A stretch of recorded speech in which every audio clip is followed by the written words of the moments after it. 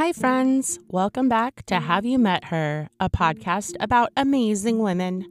I'm Paige, and I'm digging into the lesser-known women in history and sharing some of their stories with you. For the month of July, we're talking about women who had a passion for our earth.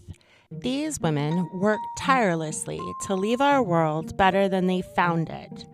This week, we'll be learning about a strong African woman whose movement has planted more than 30 million trees in Africa. She overcame obstacles, politically and personally, to be an agent of change and a steward of the earth. A 2004 Nobel Peace Prize winner who left a legacy for environmentalists, activists, women, and others seeking justice and empowerment through the world. Go and hug your favorite tree and then join me for episode 20. Have you met Wangari Maathai?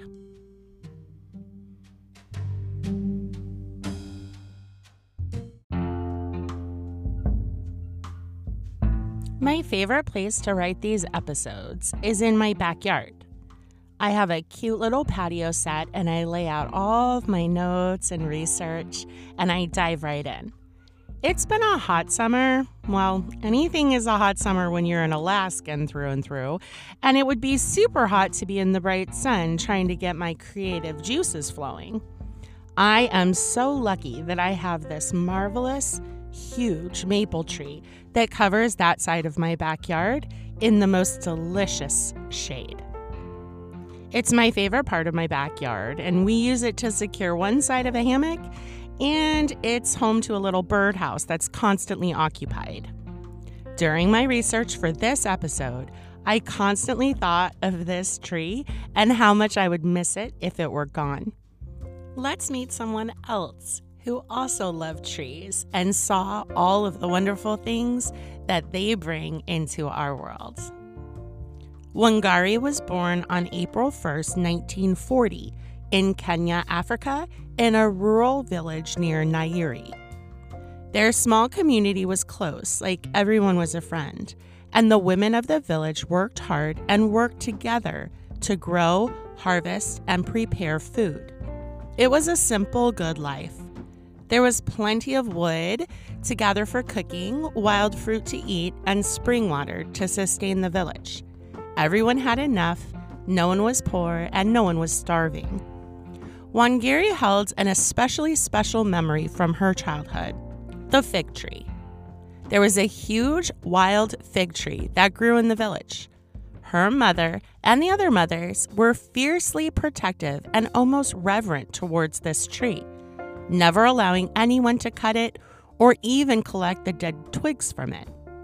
When the mothers were asked why this tree was special, they would talk about all that the trees gave them: shade and fruit and protection. This memory and the lesson of respect for nature would always be an important part of Wangari's life. Traditionally, the Kikuyu, which was the most populous ethnic group in Kenya and the line that Wangari's family belonged to, was matrilineal, and women were permitted to express their opinions and played an important role in society. The Kikuyu were spiritual people who believed first and foremost that the universe is composed of interacting and interconnected forces whose manifestation is the physical things that we see and those that we don't. This traditional way of life changed dramatically when the Kenyan people came into contact with British explorers around 1888. The scramble for Africa began when it was discovered the abundant and fertile farmland, and many Europeans scrambled to claim land and establish colonies.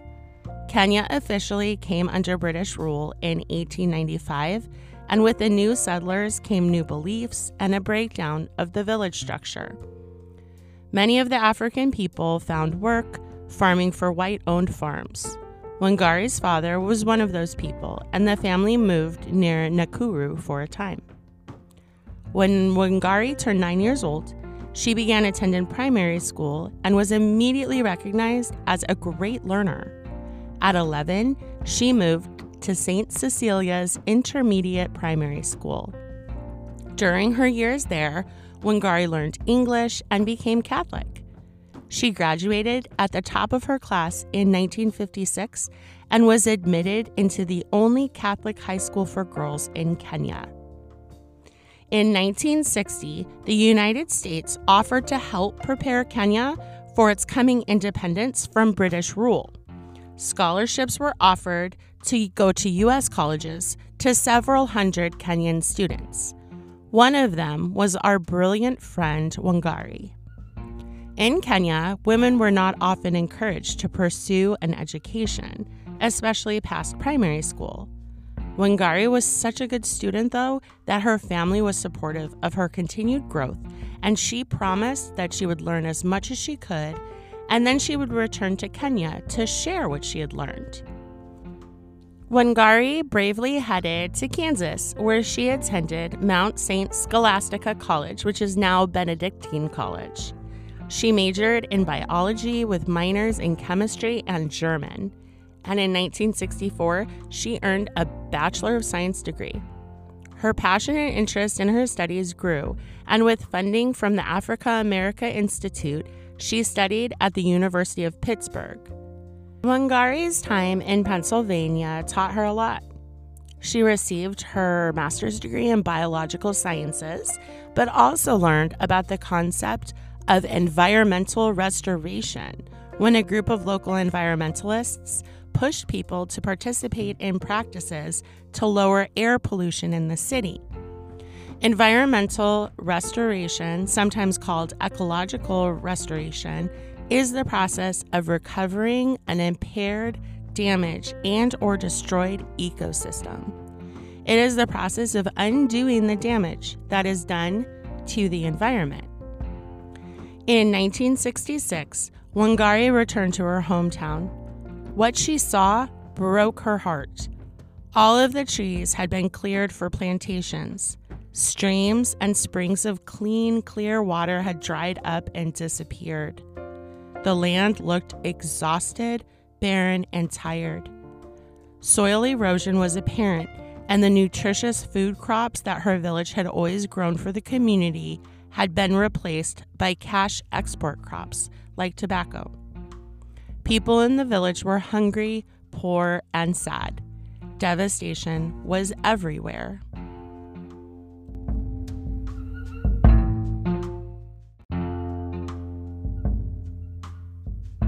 Wangari had been offered a research assistant position to a professor of zoology at the University College of Nairobi. When she arrived to start her position, she was told that it had been given to someone else. Wangari believed that she had been replaced because she was a woman and because of her Kikuyu status. The changes in the culture of Africa had made the outspoken ways of Kikuyu women undesirable to many.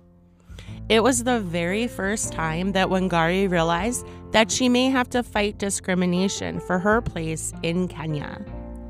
Ego bruised, she dusted herself off and found a different position as a research assistant in the microanatomy section of the Department of Veterinary Anatomy in the School of Veterinary Medicine at the University College of Nairobi.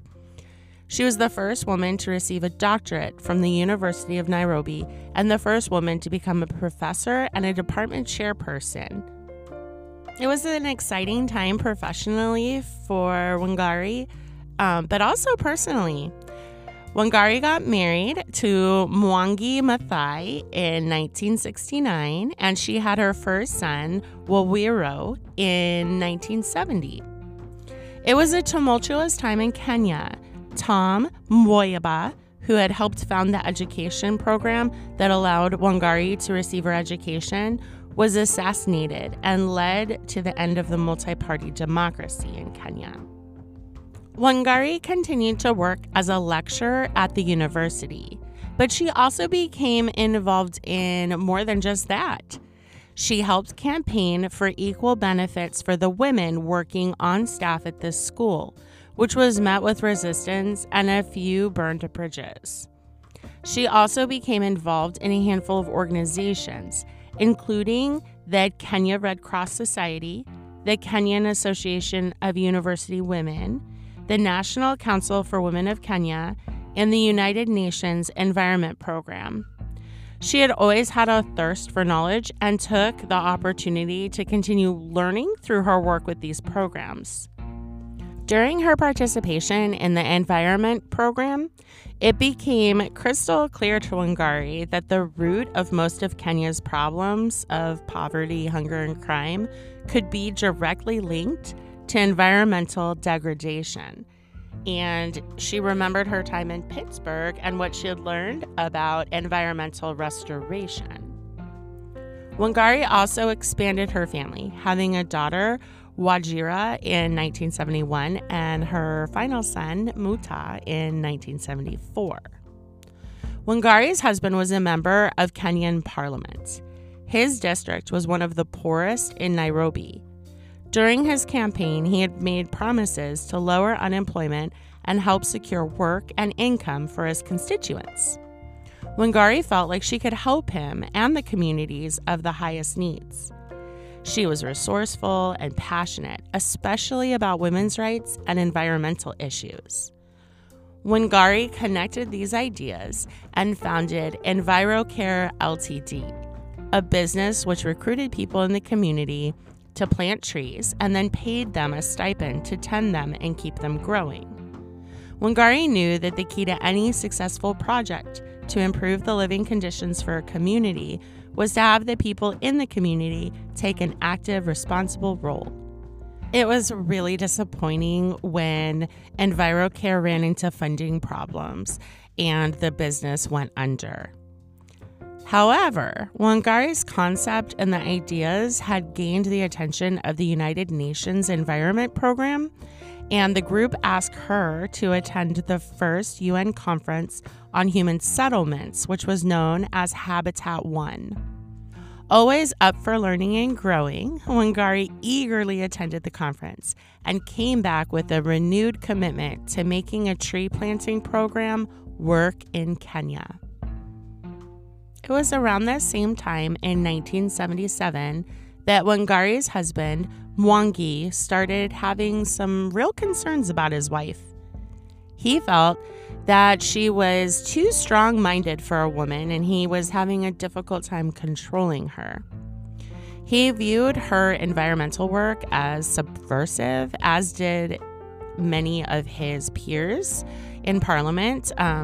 They wanted to agree and be compliant to remove fields and use them to grow cash-generating crops for export. And she was fighting against that and telling them that that wasn't where their head should be and what they should be working towards. Mwangi also never was able to get over the fact that Wangari's formal education far exceeded his own.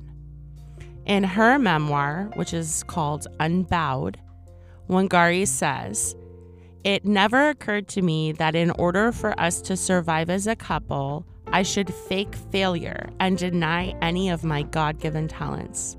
I did not recognize the source of our discontent, but looking back, I can see that tensions began early and they were often precipitated by trivialities." Wangari never intentionally tried to make her husband feel less powerful or any less the man of the house. But she was also proud of her accomplishments, proud of her Kaikiu background, and she just couldn't stop herself from essentially outgrowing him. They formally separated and were eventually divorced. The divorce, like it seems to a lot of times, became more of an attack on Wangari. She was accused of having an affair with one of her husband's coworkers, and she was also called an uncontrollable woman and a mad woman. Her husband also demanded that she change her last name. She had taken his name when they got married, even though she didn't necessarily want to. And now that he wanted a divorce, he was demanding that she change it back. And she didn't want to do that because some of her important paperwork had that last name. And, you know, that was the name she was professionally known by. So instead of giving him back his last name, she just added an A to Maathai and called it good enough. Wangari was actually found at fault by the judge hearing the divorce, which really upset her. And she commented publicly that the judge was either incompetent or corrupt. When that got back to the judge, she was actually found in contempt of court and was ordered to serve 6 months in jail. Wangari had a good attorney, though. After a few days, he worked out a deal with the judge where if Wangari would apologize, then he would let her out. So she only ended up serving 3 or 4 days of that 6 months. Wangari was still working at the university as a professor and was making money, but she wasn't making enough money to support herself and her 3 children. And the divorce ended up being very expensive because of all the arguing and then the contempt of court rulings. So she actually had to send her 3 children to stay with their dad for a few years while she figured out how she could best support them. It was a really sad effect of the trial, and it was really hard for Wangari to be away from her children, as I'm sure it was hard for them to be away from her.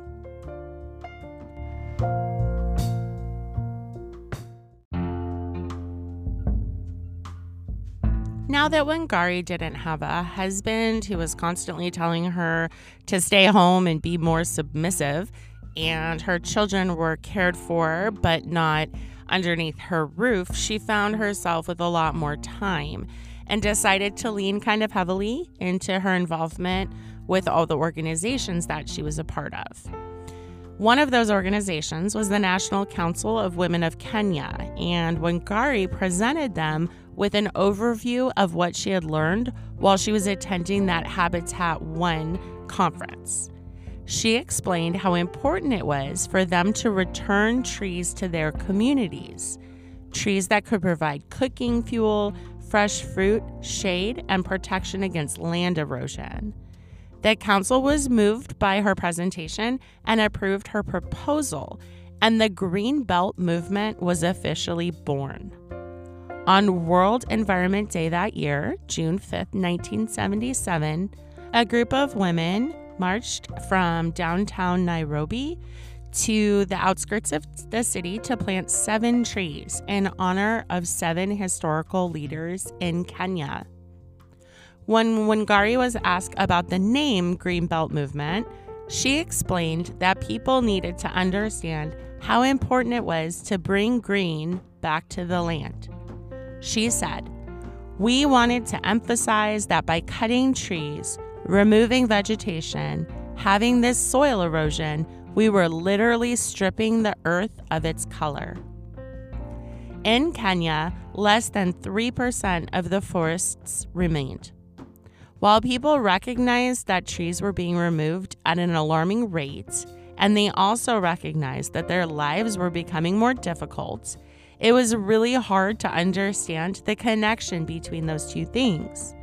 The Green Belt movement taught people how those 2 situations were connected and how they could make them both better.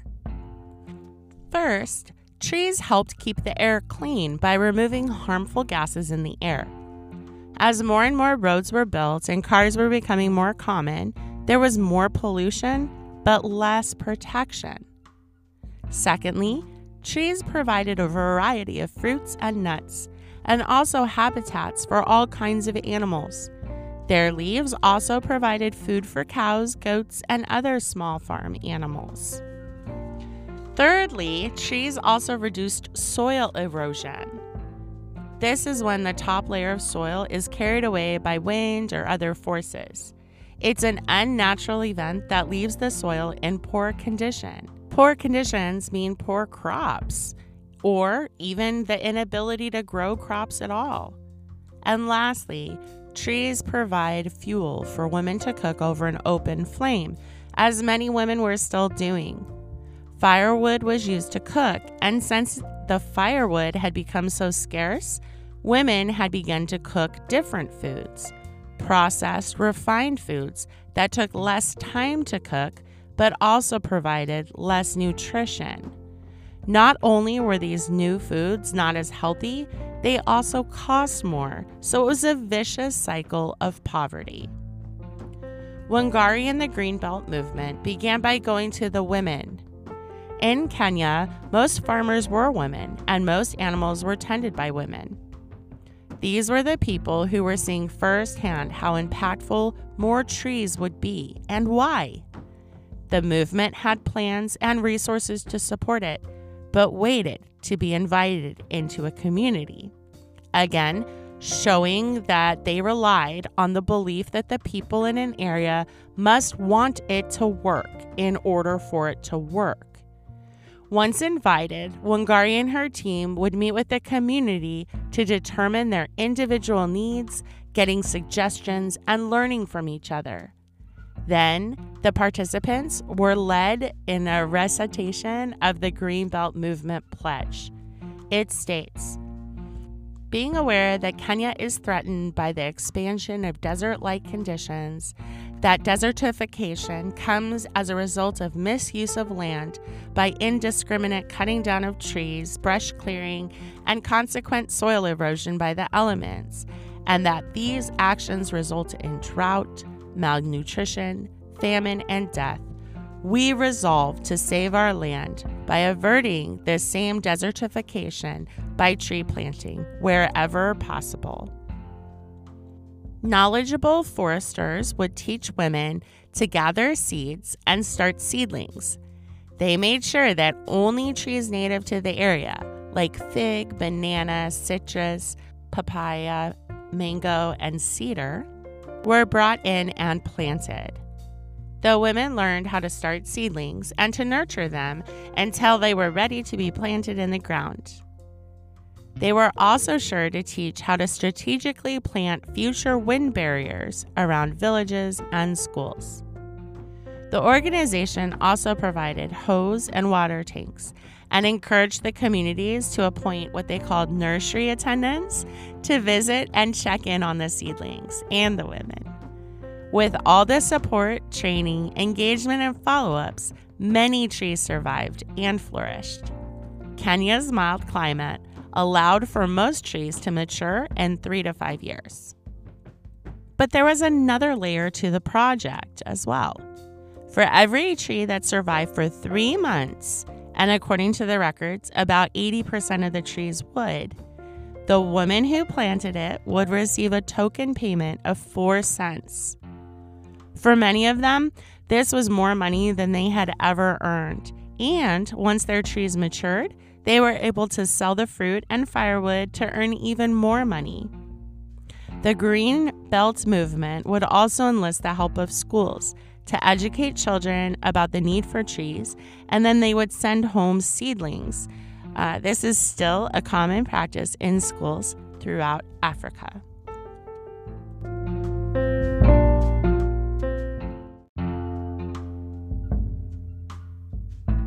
Wangari decided to campaign for the parliamentary seat representing her home region of Nyeri in 1982. She resigned from her university position because that was required by law to run for elected positions, but she was told that she was ineligible to run for office because of a technicality. She went back to the university and asked if she could have her job back, and they told her no, they'd already filled it, which was devastating. Wangari had lived in faculty housing, so now she was homeless and careerless. But she didn't let it get her down. She decided to focus completely on the Greenbelt movement.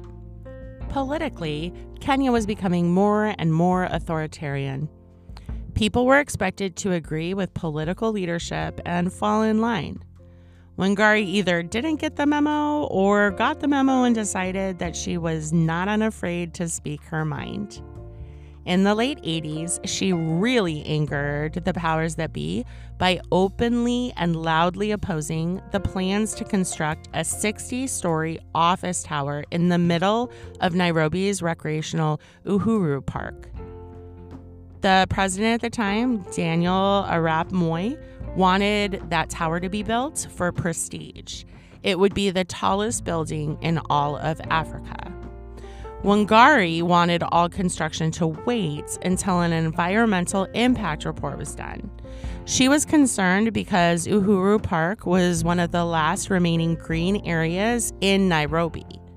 It provided a natural green space for downtown workers and urban residents, and it was located over a potential earthquake area and over an underground river.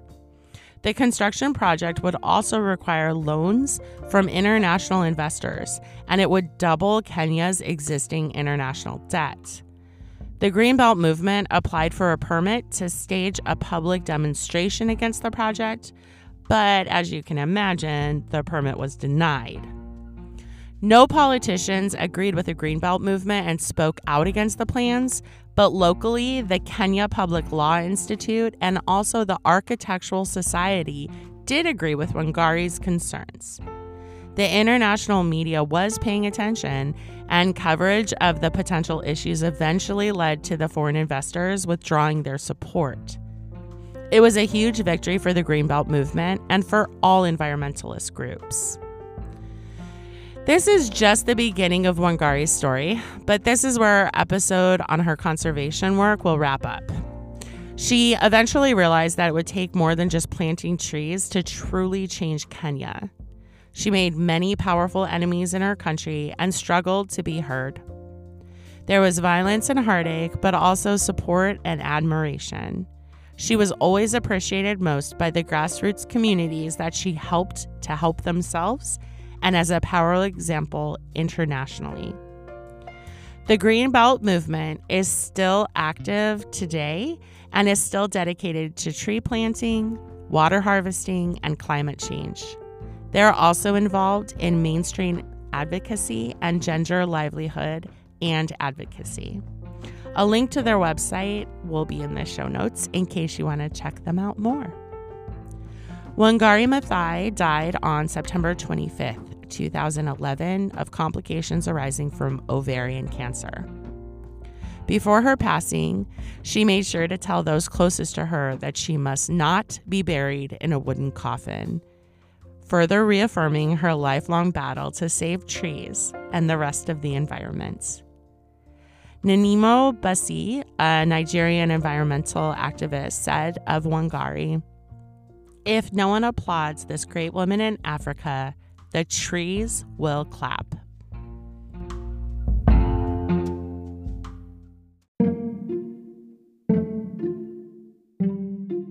I wanted to end this episode with a quote directly from Wangari. She said, "We must never lose hope. When any of us feels she has an idea or an opportunity, she should go ahead and do it. My greatest satisfaction is to look back and see how far we have come. Something so simple but meaning so much, something no one can take away from the people, something that is changing the face of the landscape. I never knew when I was working in my backyard that what I was playing around with would one day become a whole movement. One person can make the difference." Thank you so much for listening to this episode. Don't forget to rate, review, and share with your friends. And remember that we're doing a giveaway this month. To win a copy of the super fun book, Harriet's Ruffled Feathers, The Woman Who Saved Millions of Birds, written by Joa McCullough and illustrated by Romina Galata, please follow the Instagram page at Have You Met Her Podcast. Every friend that you tag in the pinned giveaway post will earn you another entry. Every Apple Podcast review, just write a few words about what you enjoy about the podcast, will also earn an additional entry. And if you aren't on Instagram or don't use Apple Podcasts, don't worry. You can email me at haveyoumetherpodcast@gmail.com for an entry. Entries will close on July 25th, and I will announce the winner on July 26th podcast, episode 22. Make sure to subscribe on whatever platform that you're using so that you never miss an episode. Have a good week, and I'll see you next week.